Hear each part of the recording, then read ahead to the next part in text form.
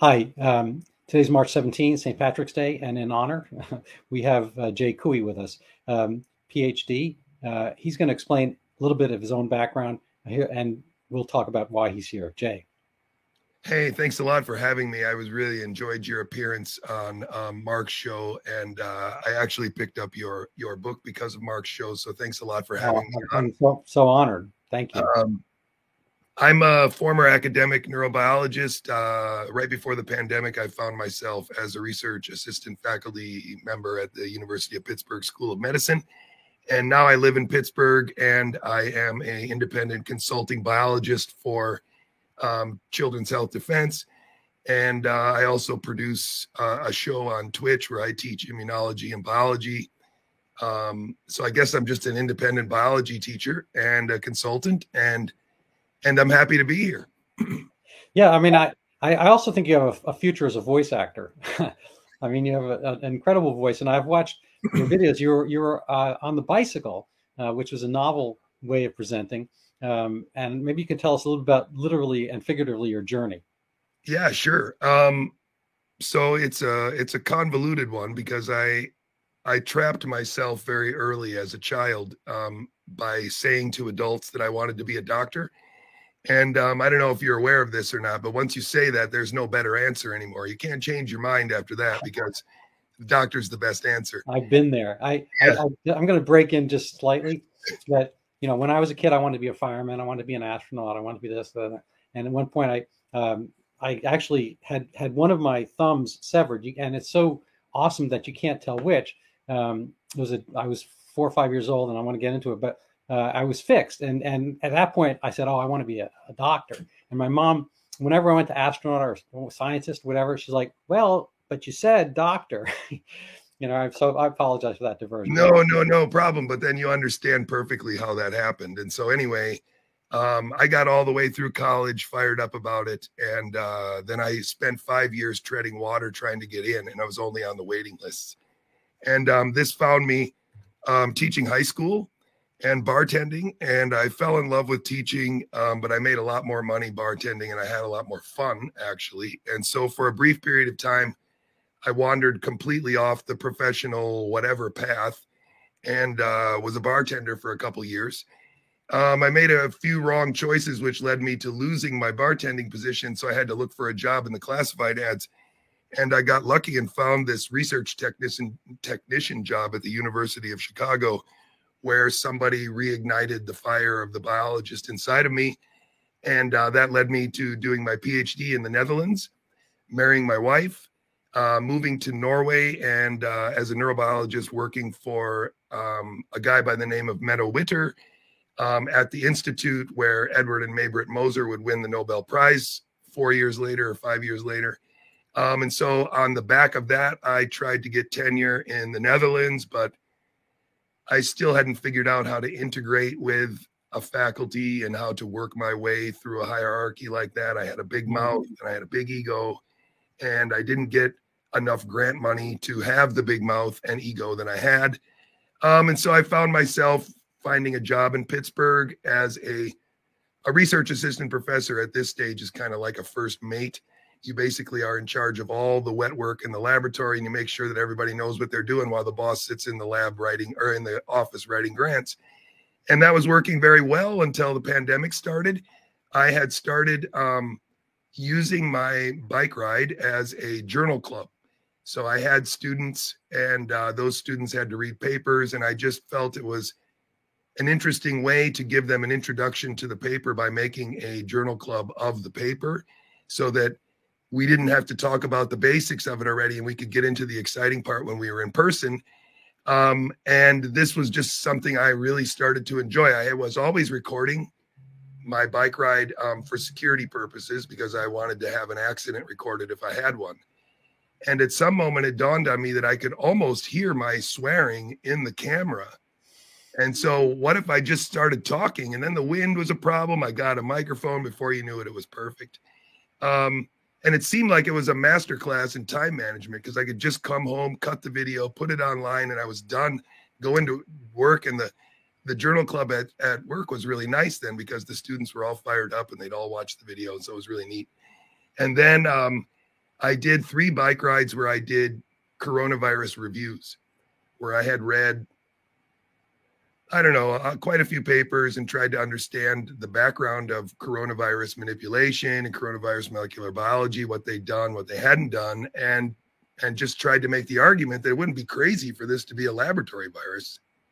And after the 3rd review bike ride, I had gotten it down pretty good and I wasn't making mistakes. I had cleaned up some stuff. In the first video, I think I called flu also a coronavirus instead of just an RNA virus. And I made some other mistakes. And so by the 3rd video, it was pretty right. And so then I started telling my fellow faculty at the University of Pittsburgh, I really would appreciate it if you check this bike ride out. I put a lot of work into it, and it'll answer a lot of questions that this New York Times is not going to answer for you. And surprisingly, no one watched it. We got into other arguments about transfection and stuff a few months later. And eventually I had yelled at too many people, and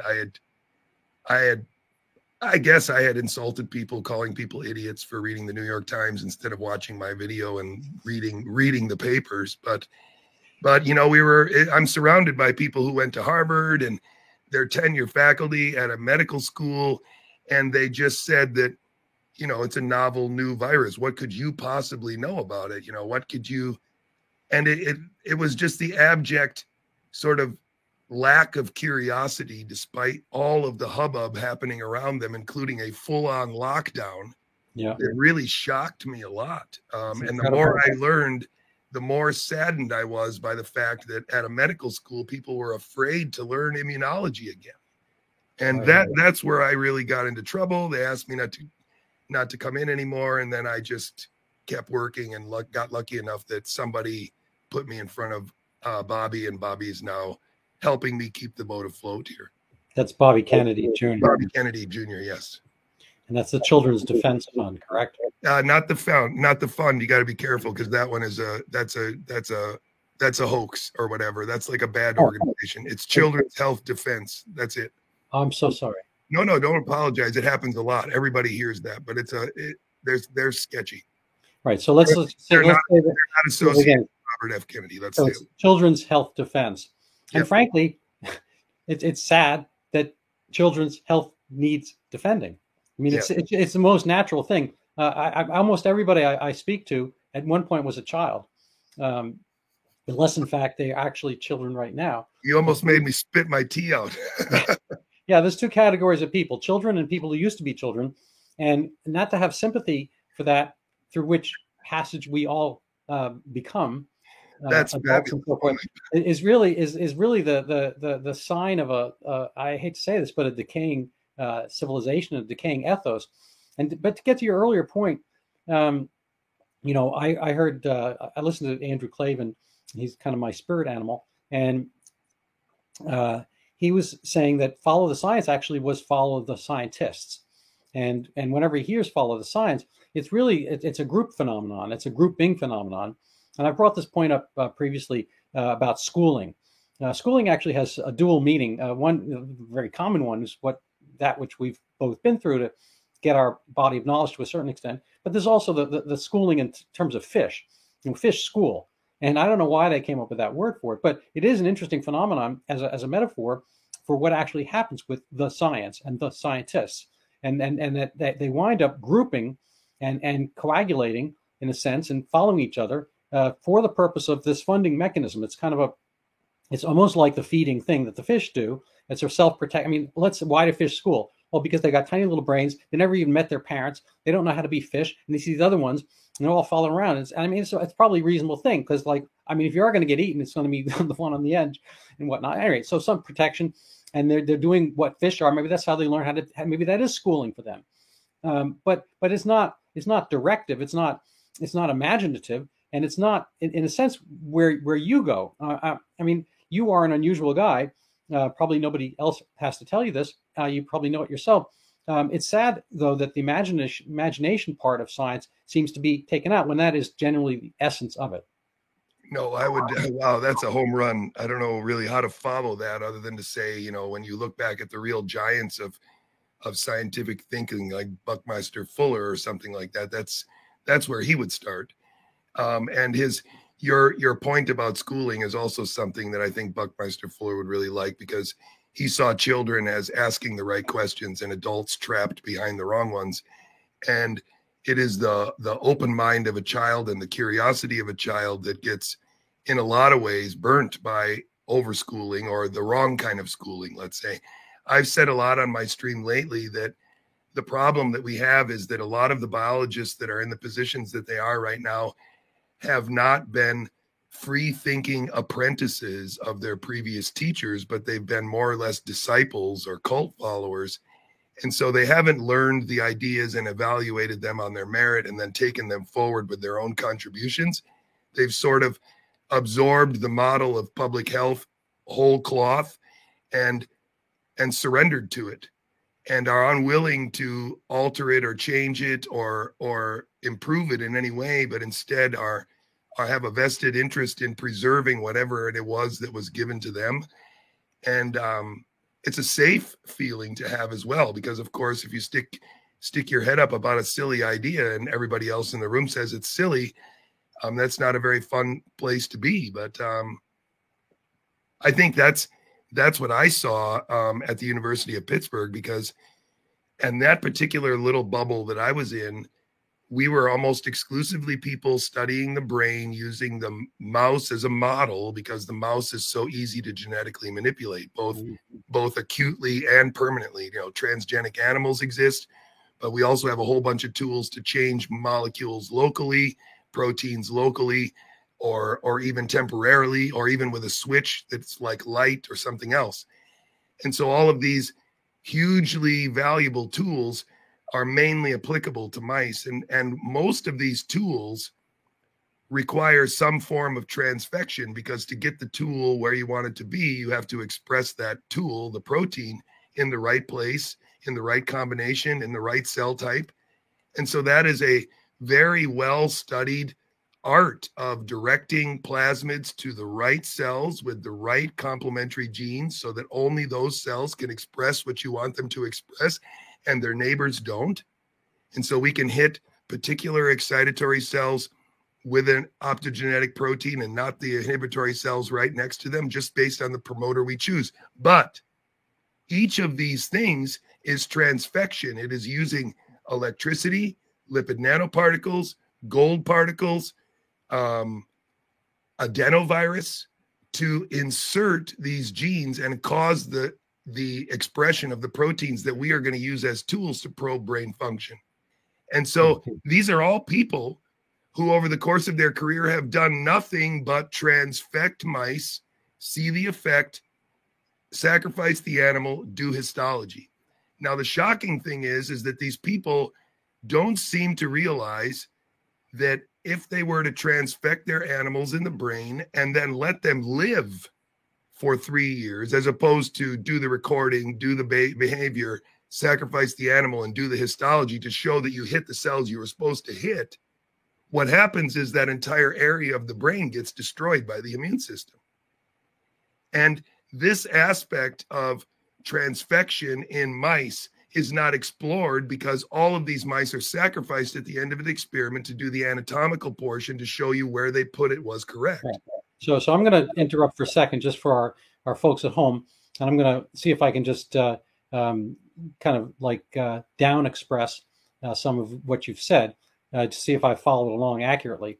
When you say transfect, obviously that is to put some different genetic material in a cell that is not natural to that cell or that organism or that animal, and that's going to be changing the way that cell expresses itself. So that's like, I think, the basic concept of transfection. It doesn't change the genome of the animal or the genetic offspring per se, but for that particular animal it does. And what you're saying further is that a transfected cell is potentially perceived as other, as foreign, and so forth, and might, require and conjure up a battle from the cell's own native immune system, which only likes us. It likes our cells and so forth. And when it sees something foreign, whatnot, it will go after it. And so I think to make the next jump would be, the implication is that if you're doing this on a regular basis, if you're inserting genetic material into our own, you might very well have longer term effects from our own immune system battling our own cells along the lines of, say, what actually is a set of diseases, rheumatic illnesses, and so forth. Just for our listeners, strep throat is not a problem per se. We treat strep throat because it brings on rheumatic fever and potentially other set of abnormalities, rheumatic joint disease, rheumatic heart disease, and so forth, because there's something in the strep that gets expressed that our immune system finds in ourselves. So it's a little bit different. But this kind of battling yourself is the whole nature of lupus and a whole bunch of immunologic disorders, which are not necessarily after the vaccine or the virus per se, but I think those are kind of along the lines of what you're saying. Am I on the right path at all? Absolutely, you are. And the interesting thing about transfection in a laboratory model, and I should clarify that too, because if we're going to be precise, we might as well be very precise. So when you use mRNA to express a protein, that's called transfection. But if you use DNA, like you use with an adenovirus, like the J&J shot, then technically that should be called transformation. So, and these are two broad terms, just like urinating. If I say I'm urinating, it doesn't matter whether I'm in a parking lot or in my bathroom, it's the same action. And if you use an adenovirus or electricity to put DNA in a cell and make it express a protein, that's transformation. And if you use electricity or a lipid nanoparticle to bring mRNA, then that's transfection. And they should have been very precise about it from the very beginning. These are transfection and transformation products. That's what they are. Mm-hmm. So there's two things that I wanted to add to that too. The first one is that a lot of the transfection that is done on the academic biology bench is not transfection that's using mRNA enhanced like this one is. So the immune response in a mouse on a bench scenario might actually be faster than the response so not faster, but more contained, because the transfection in the mouse is stopped by the natural mechanisms of degradation of the RNA.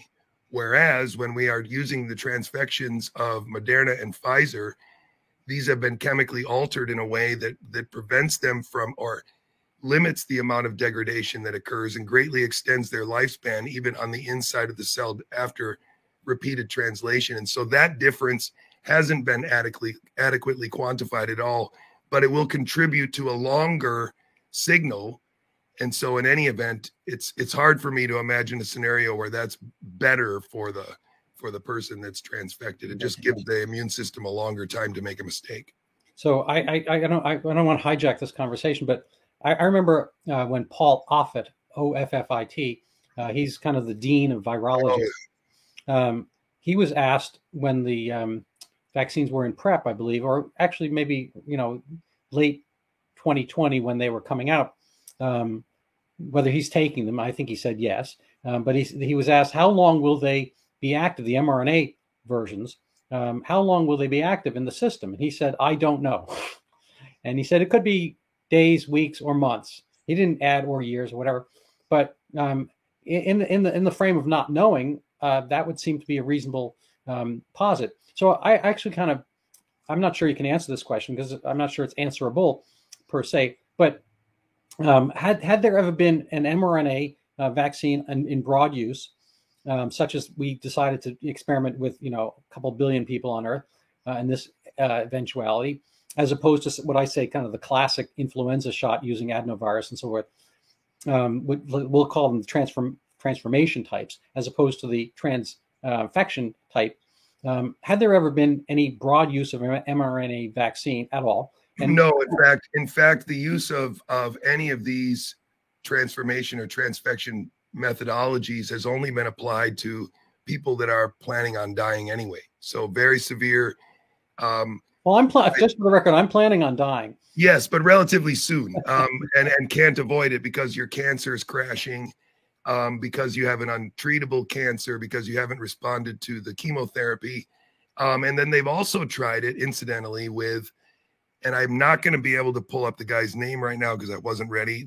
That's unfortunate, but there was the original patient that was treated in this way to attempt to cure a genetic disease, I believe, is a person that had, you might be familiar with it if I explain it, that they're missing a certain starch digesting enzyme. And so they need to be given starch like every 7 hours since they're kids. And they tried to reinstall this gene in the pancreas, I believe is where it is, but I could be getting this wrong. And they used transfection. And for the first transfection worked great. The second transfection provoked an autoimmune response that destroyed his pancreas and killed him. So that was the only human trial that was the first human trial. That's along the lines. There was a Trump era bill called the Right to Try, which was specifically for cancer drugs that were, not fully proven, and it was a rush. So that's kind of like a personal EUA, emergency use authorization, and that was, I believe, a 2018 bill.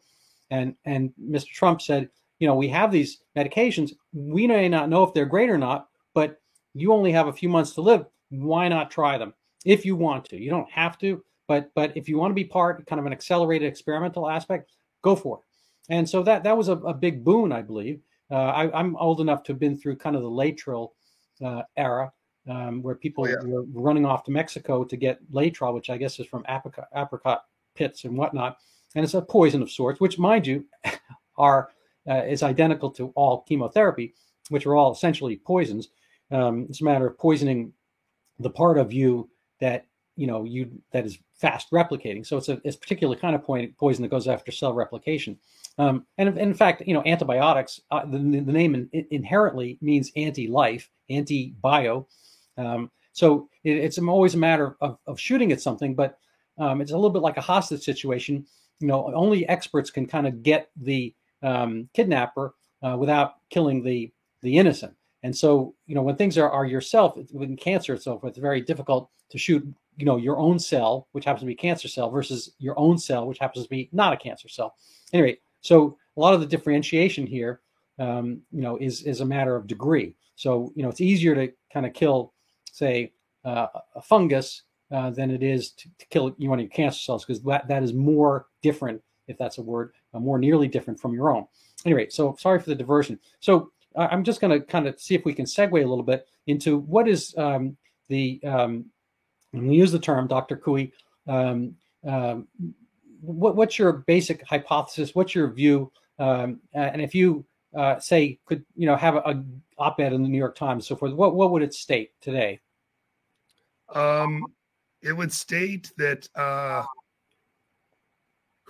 that's a tough one. Well, we were told 3 years ago that there emerged a novel form of death, and that the novel form of death was detectable by a diagnostic or a set of diagnostics. A novel form of what? Death. DEATH, death. Yeah, dying. Yes, okay. A novel form of dying. Right. And the novel form of dying could be transmitted asymptomatically, those asymptomatic cases could be identified by this new diagnostic. It is not clear to me that there is any evidence in the literature before the pandemic to indicate that an RNA virus is capable of infecting millions and maintaining fidelity of its genetic, of the genome.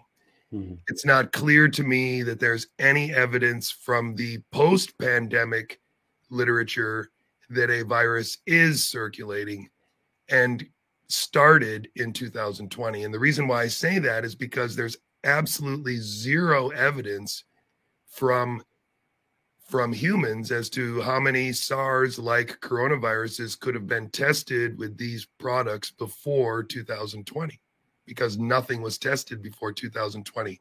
It would be very similar to me saying that there is a pandemic of automobiles, but nobody has automobiles before 2020.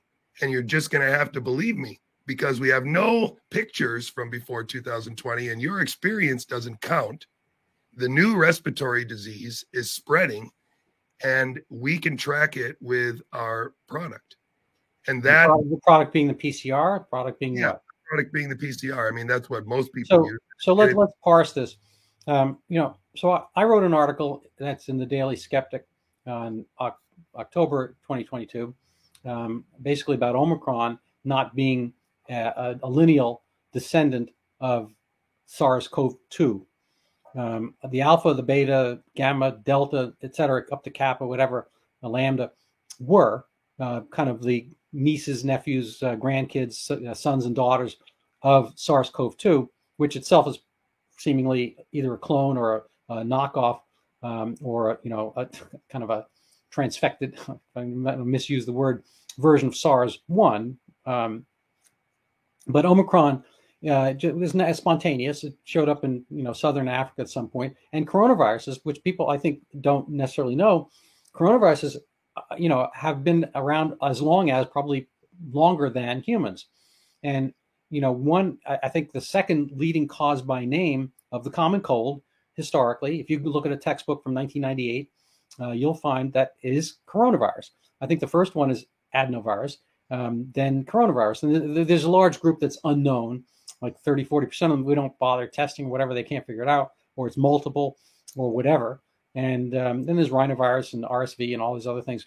But coronavirus has always been around as a common cold. And so, the fact that Omicron shows positive on the PCR testing and other tests as coronavirus, well, that's fine. It's a coronavirus. It looks like all these other coronaviruses. So it just doesn't happen to have the kick that, say, SARS-CoV-2 did in the initial phase. Are you just to kind of backtrack? Are you saying there was no illness from SARS-CoV-2, or that's not a thing, or it's kind of a No, actually, the thing that I'm trying to do is puzzle together how it is that simultaneously people who say there's no virus could have legitimate arguments about the way that the virus was isolated in the beginning of the pandemic. That people who say there's no virus can have legitimate gripes about old viral papers because they're weak from the 40s. Who cares? But the molecular biologists can all be right that these PCR tests can't all be wrong. And the molecular biologists can be right that these sequences aren't fake. Now, how can we have it so that there was a severe disease very early, very locally isolated in a lot of places around the world where independent molecular biologists agree that correlating with those symptomologies was this molecular signature SARS-CoV-2? Because those are the two pieces of evidence that upon which all the other assumptions are based. The Italian doctors, Spanish doctors, Washington State, New York, Wuhan, Iran, there's some agreement that there was ARDS, there was something like an altitude sickness. These people didn't really benefit from ventilators. We should have done other things. Whatever that answer is, the symptomology and the high molecular signature was present in Washington, Wuhan, Iran, Italy, and Spain. And everybody agrees. But everybody also agrees with what you just said, which it pretty quickly, the severe disease, for the most part, disappeared. The idea that we have 12 in the ICU now, and 3 weeks from now we're going to have 1,200 never happened. Right. And so I think, I think this is, I'm going to interrupt again. Sure. I apologize, but I think this is kind of so I have in that article, I have an analogy, and I do analogy, and I apologize, but my analogy is that I'm accompanied by my dog, because my house is being worked on right now. That's why I'm in a different venue. Right. I brought the dog with me, and he's a wonderful chap. His descendants, and so if we're near some woods, and there are actually wolves and coyotes and foxes, and I see them from time to time. So this guy is and the foxes, they have a common progenitor. They have a common antecedent. So wolves today came from wolves, and dogs came from wolves, and foxes and so forth. They all came from some proto previous wolf, coyote, fox, dog, whatever. It's when people talk about, we didn't come from monkeys, but monkeys and we came from some previous monkey-ish kind of guy, whatever. Anyway, so the wolves, they don't care. They can prey on us. They can take a child or whatever, and they run off to the woods like the dingo ate my baby kind of thing. And they don't suffer any consequences because they don't need us. They don't live with us, and they're not dependent on us. My dog, he doesn't do that stuff. We've trained him and all that kind of stuff, but he understands that, we are his lifeline. So anyway, my point for analogy is that when something comes zoonotically, when something comes from the wild, like the first generation SARS in 2003 or whatever, it can come with a real pack, pack a punch. And so too can influenza every year because they have a zoonotic host. They're in pigs, domestically in China, or what other animals. So if something has an animal host, it can come in and maraud, pillage, and take over temporarily. But if it wants to stay in the village, like and live with you essentially long term, which is a common cold virus, it can't kill you. So what happens is automatically you get a step down of the power, the punch, the dangerousness, the virulence, whatever you want to call it. If it's going to be cohabiting with us, Ebola, can have a punch every single time, but it doesn't stay with us, and we tend to deal with it, and tends to be isolated incidents. So that's like a wolf marauding a village, but then you protect yourself, you move away, or you burn down the woods wherever the wolf is, and so forth. You change your habitat so the Ebola, the wolf, doesn't come back, or you put fences up. Your dogs, you don't have to do that. You don't have to put fences up for every single dog because they're not out to get you. They cohabit with you. And that's the common cold, coronavirus, so forth. So Omicron seems to be on that par with the common cold coronavirus, which is kind of hang out with us, and they don't want to kill us because they need to feed on us and be able to pass from person to person. And so there's kind of a two separate, everything can fall into two categories, but the two categories are the ones that the viruses that don't care whether we live or die. And if they want to hang out with us, they start to have to care because they're not going to be transmitted from person to person if they kill off the host too quickly. And so this is going to have a natural tailing effect. And so, as you go through the early Greek letters, you go from SARS-CoV-2, ancestral, they call it, to alpha, beta. Each one is more mild than the next. And to continue to have, some of the arrangements people have right now, I think Joel Smalley has a great article out today called, Japan is dumb, which is, a little bit blunt. But basically, they're doing things in 2023 that never should have been done and certainly shouldn't be done now. Anyway, I apologize for that. No, not at all. I think the point to be made with regard to the first SARS pandemic or epidemic, if you call it that, is to say that as far as we're told, it infected approximately 8,000 people and killed just under 800. And in that time period, we developed a PCR test for it and then never rolled it out again. So we don't know if that virus and its relatives are in the background because we've never tested for them. We test for other human coronaviruses, and whenever we test for them, we find them all the time. There are papers that get done here and there where they show local outbreaks of OC43 and compare it to the prevalence of 229E and show that OC43 hits older people worse. But then those papers disappear and nobody's testing for them regularly. And it's only when driven by a grant coming from academic biology into the hospital that for a brief period of time, they test all respiratory cases for coronaviruses and find them. And so the concept here for me, from a biological perspective, is that virology has hoodwinked us on a lot of the fidelity that they're claiming. And I think the best example of this is the idea that we are testing for 3 amplicons out of a genome that's 30,000 bases long. We are testing for very tiny portions of it.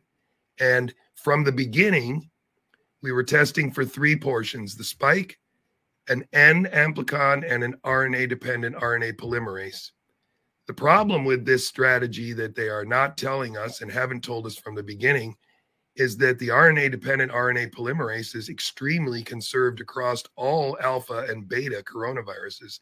The difference between alpha and beta coronaviruses isn't found in their replication transcription complex because that protein set is too important to be altered. And if you alter it by random mutation, you inevitably create a virus that doesn't work as well as the original. So the problem here is twofold. First one is that they've claimed that their fidelity has been the same throughout the pandemic, when in reality, it's probably only been very high in the beginning and then fell off as the original, whatever it was, disappeared. Because as you said, it could never have sustained itself until 2023. When did it disappear? Did it disappear by the summer? Did it have another bump in the winter of 2020? Maybe. But at that point, it was gone. Mm-hmm. And on that background of 200 plus coronaviruses that, as you said, and I've got those books too, before 2020, there's just a paragraph that says coronaviruses of over 200 different varieties cause between 25 and 35% of all respiratory disease every year. And that's just the introduction to coronaviruses until this year. And now this year, they're almost unknown and unmentioned, and then there's a new one. And this is just a shell game, because they are claiming the numbers are accurate. They're claiming their models are accurate. They're claiming their predictions were accurate, and all of these things are false. They're claiming that we don't need to talk about all-cause mortality, and that's obviously false. And now we're running news programs about how infant mortality is up and about how respiratory disease and up, but we're not going to talk about the 13 billion doses of transfection that have been given out. Those don't matter at all. And so it's a really extraordinary situation we're in, because even though the censorship has let up, the lack of informed consent is still exactly where it was. They're not putting any more truth on television. And in fact, the drama's only ramped up. Now it's a debate about who was lying about this big pandemic virus rather than who was lying about the pandemic. And I think this is a dangerous place that we're in right now, because the prevailing narrative is that it happened, they could have made it, and it will happen again. And we're telling that to our kids. So they're going to grow up with this trap in their brain forever, when in reality, it's much more likely that coronaviruses have always been relatively harmless, except for to the very old and frail. Mm-hmm. And that coronavirus as such has been manipulated through an elaborate campaign of bad science over the last 20 years to be given this narrative of pandemic potential. That only really started after the SARS outbreak in 2002. We only found the first human coronavirus because we started looking after 2002. And that's the sad part of all of this. Now we claim that these other coronaviruses are not as deadly because they're older, but we have no evidence for that at all. Right. And so there's a lot of extraordinary hand waving that goes on to try and make us think that this is a prescient, novel pathogen, and these things are old and we don't have to worry about them, and they never did anything to begin with. Yeah, no, I agree. I think there's a category mistake going on, because coronaviruses just never stopped existing, and they exist, as common colds. And so just because there are wolves does not mean there are not dogs. And so, we have a test, a canine test, basically, for which wolves are positive. There you go. And schnauzers are positive, and poodles and cockapoos or whatever. They're all positive for this test. And then we act as if it's a wolf every time we test, and it's a poodle.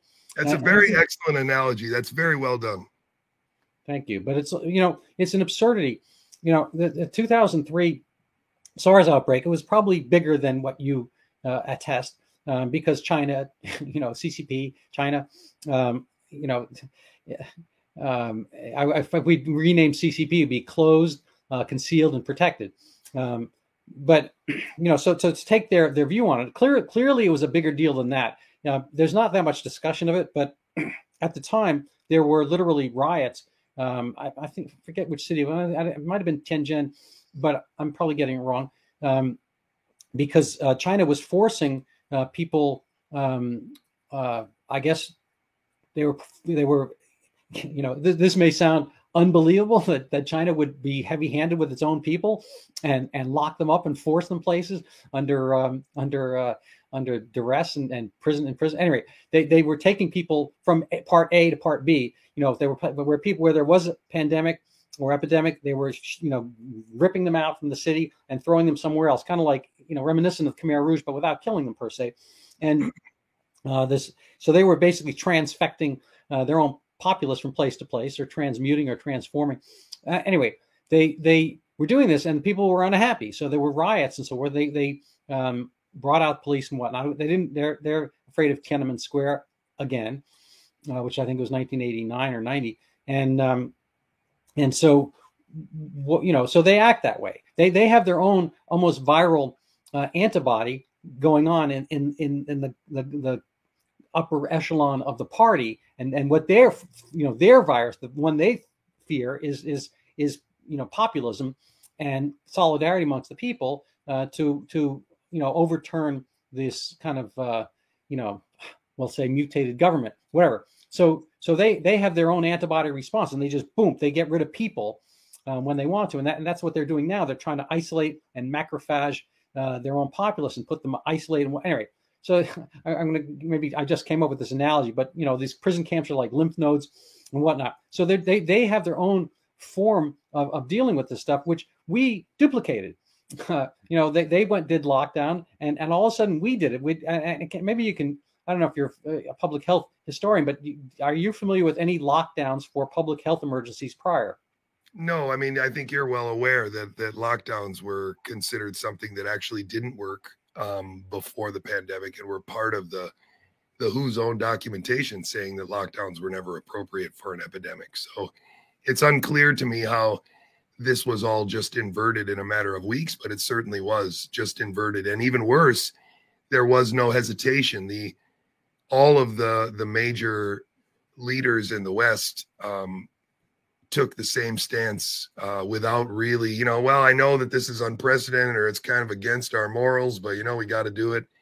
It was extraordinary to me. Yep. Yeah. So I'm going to, I have, do you mind if I put up the slide we mentioned? Not at all. All right. So I apologize to our audience at home. It's a little bit blurry, but I think it's still readable. Maybe you can. So the question is here. Scenario 4, previously endemic background. Maybe you can tell us what that means, and I'll try to make this big enough that people can read. Perhaps. Sure. So, would you like to go over this? Maybe in period of maybe 4 or 5 minutes. Sure. Okay. I'll try to be really quick. So the idea for me is to try and figure out if there is a plausible biological explanation which makes the molecular biology correct, makes the false positives relevant, and also makes the actual pandemic still false. Because I do, from all of my reading and understanding, I don't think that an RNA virus released from a single point can pandemic, if I can use that as a verb. Mm-hmm. Yeah. And so I don't think that that's possible.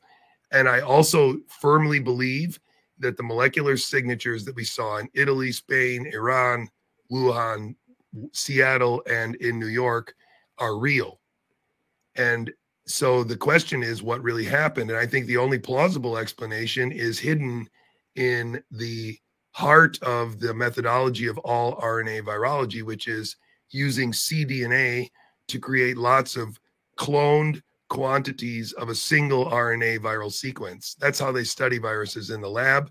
And this is the only way that a viral sequence could be so high fidelity in so many disparate geographic locations at once. And that's what this scenario is here, is it's trying to sort out a way so that almost everyone is right, but they're confused, rather than some people being completely right and some people being completely wrong, or these people being conspiracy theorists and these doctors being crazy. How about everybody really did see the incongruency and interpreted it in different ways? And if you do it this way, then the two things that are really at play here are the uniformity of the molecular signal and whether that could occur naturally. And I would argue that it can't. And so then how could it occur is encoded in every single RNA virology paper out there. You make an infectious clone of the sequence you want to scare people with, and then you release it in a few places in high quantity. Those will produce high viral load, a reliable symptomology, a severe respiratory disease that will correlate with a very high, easy to detect, easy to culture viral signature that in a matter of weeks, if not days, will decay into a lower viral load, lower viral signature, and almost unculturable viral load that will then spread on a background that your test isn't specific for. That's the reason why you could open up a drive-through in Oklahoma and find people that were positive. It's not because the virus was magic.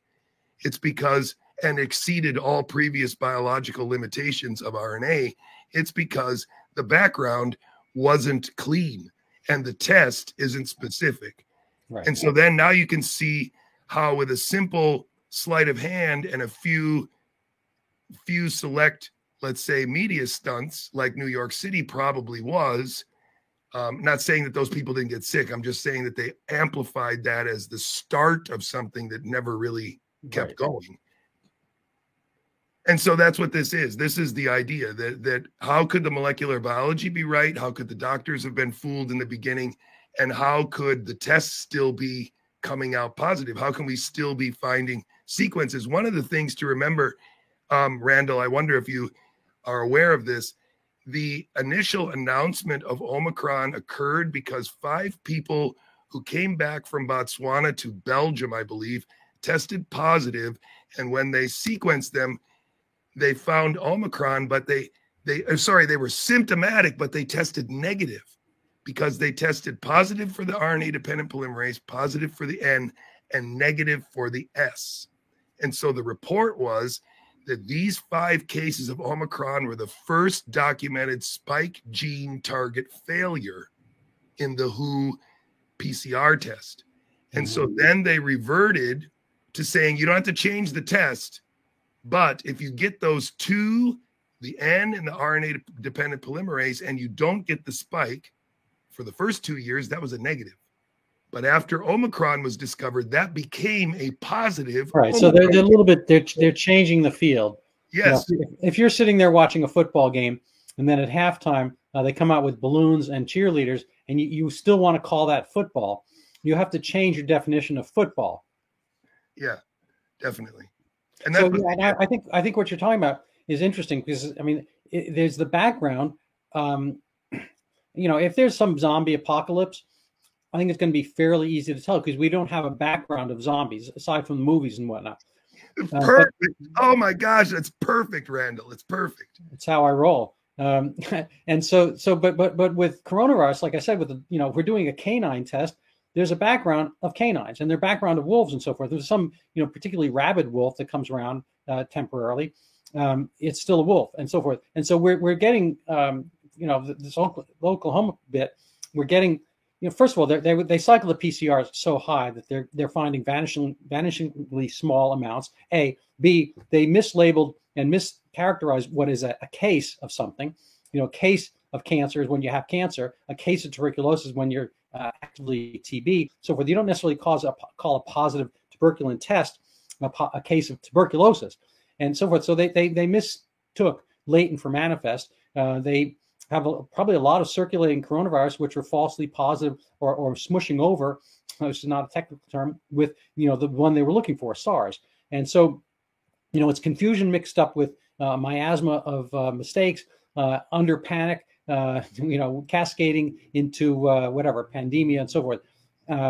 Anyway, so do you have more to add on this slide? Yeah, I think that's it though, right? This is why the clone idea, that's why I sent that paper to you, because in order for them to study Zika, they had to construct a 5-piece cDNA clone of it to generate enough RNA to do their experiment. They couldn't go into the wild, get some Zika, culture enough, and then do an experiment. They don't do that with coronavirus either.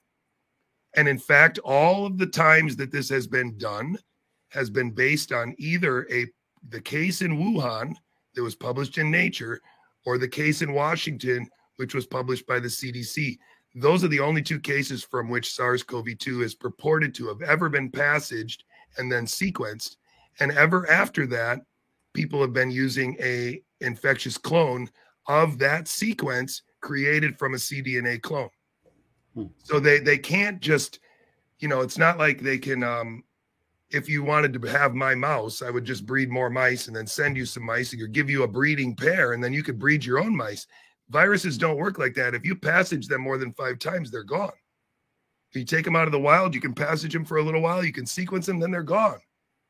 And so the only way that they can reproducibly investigate coronaviruses is to revert back to a cDNA copy so that they have a common place to start between one lab and another lab. Mm-hmm. And this is done ubiquitously for like 20 years now. It started with Vincent Rancid Yellow and David Baltimore creating a clone of of the polio virus in the late 80s. And it's gone ubiquitous throughout virology since. And it's actually quite shocking that the people that invented cDNA cloning of viruses haven't been given a Nobel Prize, because it's basically changed the field from something that was basically filtering and hand waving to a whole molecular toolkit and reproducible experiments in a laboratory on a bench, starting with cDNA. It's impressive, because we wouldn't know anything about RNA viruses, anything good or bad, had they not been able to create clones of them. Otherwise, we'd still just be talking about a shadow that we see sometimes. Mm-hmm. And it's extraordinary, because I think Zika is another one of those viruses that could only be detected as a shadow and could never be really manipulated or worked on for a reasonable period of time in the laboratory, unless you revert to a cDNA copy of it. I can't find a single paper. Well, that's interesting. That's going to be its own topic, I think. Probably have to have you come back on and discuss it. Here's the article you're mentioning. Yeah. And obviously, I'd like to talk about Zika, and here's my shameless self-promotion. Yes, please do. I'm the author of this book, and it's called Overturning Zika, the Pandemic That Never Was. There's my self-portrait. And my name, I recommend people buy it, because that will give me money, and because they will edify themselves. They'll learn a little bit about what happened with the last pandemic. Frankly, in this case, I'm going to make it larger here, the pandemic that never was. I don't know if you know this or not, but the first viral vaccine that was prepared under the mRNA platform was for Zika. They just never actually got it out. Well, that's an interesting point. So I'm going to segue to that. This is my greater fear, and I actually would love if you could mention this to a man whom I admire, RFK Jr., Bobby. So this is my. I don't think I'm a conspiracy guy, but I do think that Zika was announced. Pandemic, and the world changed, not as much as we've seen with COVID, but there were travel advisories. There were all kinds of upheaval. Women still live under the presumption throughout the tropics. A billion young families live under the presumption that a single mosquito bite can unalterably damage a cherished life within the first trimester and make your baby basically alive, but not, say, functionally adult through the course of his lifetime, microcephaly, cognitive impairment, and so on. So this is a huge problem if it existed as a correlation. Microcephaly is a real thing. I think Zika is a real virus, but I don't think one causes the other. Zika, there are 4 dengue. So I have my little prop here. Mm-hmm. People at home, there are 4 dengues named 1, 2, 3, 4. And there's little tiny Zika, which had never caused a single case of human illness prior to its observation in the 21st century, and had been found in the Zika forest in 1947. So that's a good length of time, 60 years before anybody ever thought it did anything to humans. And all of a sudden, it's causing a problem that millions of cases of dengue recorded over decades never did. So if dengue, they pretty much share a good fraction of their genome, their appearance, and all that kind of stuff. And Zika, if it does cause any human illness, is a mild case of dengue, which is bone break fever, but it's not really noticeable, never symptomatic. So either it was there all the time, nobody ever distinguished it. There's 4 dengues. Who needed this little 5th one to be there or not? Doesn't really matter. Either it's there or not there. I'm not going to comment on that per se. I don't have the testing modality. But in Brazil at the time, in 2015, there were 0, literally, there's another prop, 0 tests of Zika available, because Zika never caused human illness. And so they didn't test any Zika. They saw a little bit, maybe a little blip of microcephaly happening, and they sort of thought they had found Zika in Brazil, a few months before. So they said, oh, that's new, this is new, one caused the other, which I think is really juvenile, faulty logic, fanciful, magical. And if it actually existed, would be a 1 in million chance of happening that way. Anyway, they were off to the races with that. And the book is crucial for that. So here's my point. Here's the conspiracy part, which I think the Children's Health Defense would like to know about, which is in short order. Right now, they're testing, they're injecting and infecting women in Baltimore at the Johns Hopkins Bloomberg School of Public Health. Dr. Anna Durbin is injecting and infecting people with Zika, women, to test, the final stages of a Zika vaccine. Okay, all well and good. So what's going to happen as soon as there is a Zika vaccine? Well, Zika will get to be monetized. And we've already seen the power and force of the conjoint, say the regular agency capture, as Mr. Kennedy says, between big pharma and big public health, and one tends to fund the other, one hand patting the other and so forth. And so as soon as there's a Zika vaccine, let's guess what's going to happen next. Well, Takeda, Moderna, maybe Sanofi and so forth, they're going to have this out, and they're going to have contracts, basically world mandate, as we kind of fall under the umbrella of world agencies dictates. So WHO is going to like rubber stamp this thing, and everybody's going to need to have a Zika vaccine, probably need one every 3, 4, 2 years, 1 year, whatever, forever. It's going to be given to kids, and it's going to be an industry that will have no surcease, because once it's there, then they'll start to announce, oh, you know what, we don't see any Zika microcephaly anymore. And I haven't seen any for the last 8 years. So all of a sudden, again, prediction, you've heard it here. The prediction is they're going to have the vaccine, they're going to put it out, they're going to mandate it for everybody, and then they're going to announce it works because there's no Zika microcephaly happening. There hasn't been any anywhere. There wasn't any even that first year, and it's going to be a thing. I guarantee it. And the reason I like to, that Mr. Kennedy to look at it is because this is something that needs to be headed off at the pass, as they say in the old Western movies. Do you think there's a possibility that they could just do it internationally to start? Or, I mean, because a lot of this stuff now, the main push seems to be international with the bivalent. And absolutely. I think it's going to be world. We don't have that much tropics in the U.S. We just have Florida, bits of Texas, Puerto Rico, Guam, etc. But the world has a lot. Literally there are, I think, 3.5 billion people living in the tropics, tropical. India. Right. Malaysia, Indonesia, good swath of South America, so forth. There's hundreds of millions of people and hundreds of millions of young women of childbearing age, and so the WHO did a horrible thing during Zika, and there's a whole, again, we should maybe come back and talk about this separately, but they told women not to have any kids at all. When I say they, these are WHO affiliated experts, to PhDs, so they told women not to have any kids at all until the Zika vaccine came along. Now, people had listened. We would have, no kids, that schools would have closed all throughout. Anyway, they didn't listen, fortunately, I'm sure. But there are literally hundreds of thousands of what I call ghost babies. Babies were not born because of this incredible fear. So these things come at a cost of human, of love and devotion and family and so forth. Think people's lives get upended and nobody says, I'm sorry. I go into a store, if I happen to break a vase or something like that, when I'm, or my dog knocks something over, I say, I'm sorry, I pay for it.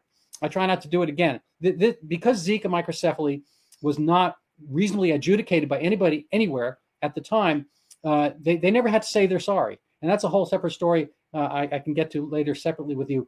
I had an article at JAMA, and they, in 2019, 2020, and they were willing to publish it, but they said, oh, we think this is going to make the public health establishment look bad. We don't want to do it because coronavirus is coming around the corner. So I actually literally had that conversation with Doctors Bauschner and Livingston, and they refused my article back then.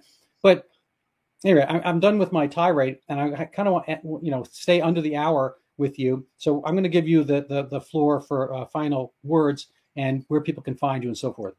Wow. So I'm just fascinated. I hope we can have another conversation, because I'd like that. I guess I'm aware that you have been feeling the edge of this for a while. But you must have been a little bit frustrated in the beginning then, I guess, because you were awake relatively early. I would assume like in January or February, you already knew that something fishy was going on, the uniformity of the messaging and the sort of. Well, I'm not going to say I'm incredibly aware about all this, but I try to keep my eyes and ears open. I think that any actual scientist has to do that.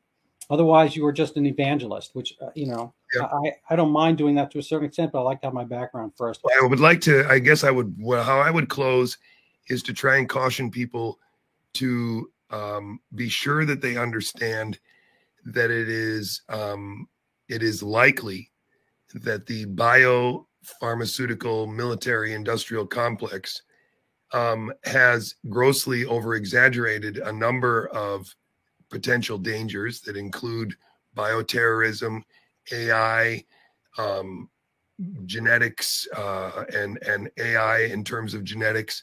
A great example that I have is an interview of Robert Malone, where he's talking about how when he was a grad student and a postdoc, and working for all these big geneticists, he decided to work on retroviruses because he had become convinced that within 10 years there would be a geneticist at every hospital curing childhood diseases with retroviral therapy.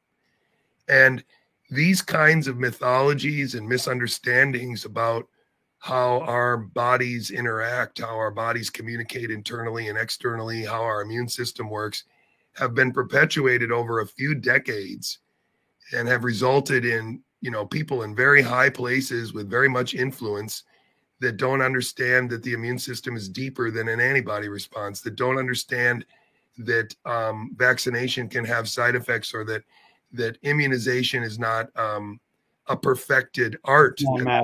Yeah. And so this part of our machine has a vested interest in us not understanding where the edge of their understanding is, and instead wants us to believe that all these boogeymen are real, and so we better just let them handle it. And I'm afraid that they've gotten to our college kids. And so right now, maybe one of our last hopes is either the lawyers to get the PrEP Act struck by saying that it's unconstitutional because it violates our Seventh Amendment rights, and our doctors waking up and realizing that you were supposed to be in charge of your patients, and nobody should have been able to send a memo from Washington, D.C. that decided whether you were going to use antibiotics or whether you were going to use steroids and when. And those simple things, I think, are great places to start, because everybody needs to extract themselves from the cave. Nobody's going to be able to just, shine the light in your face and now you can't help but see it.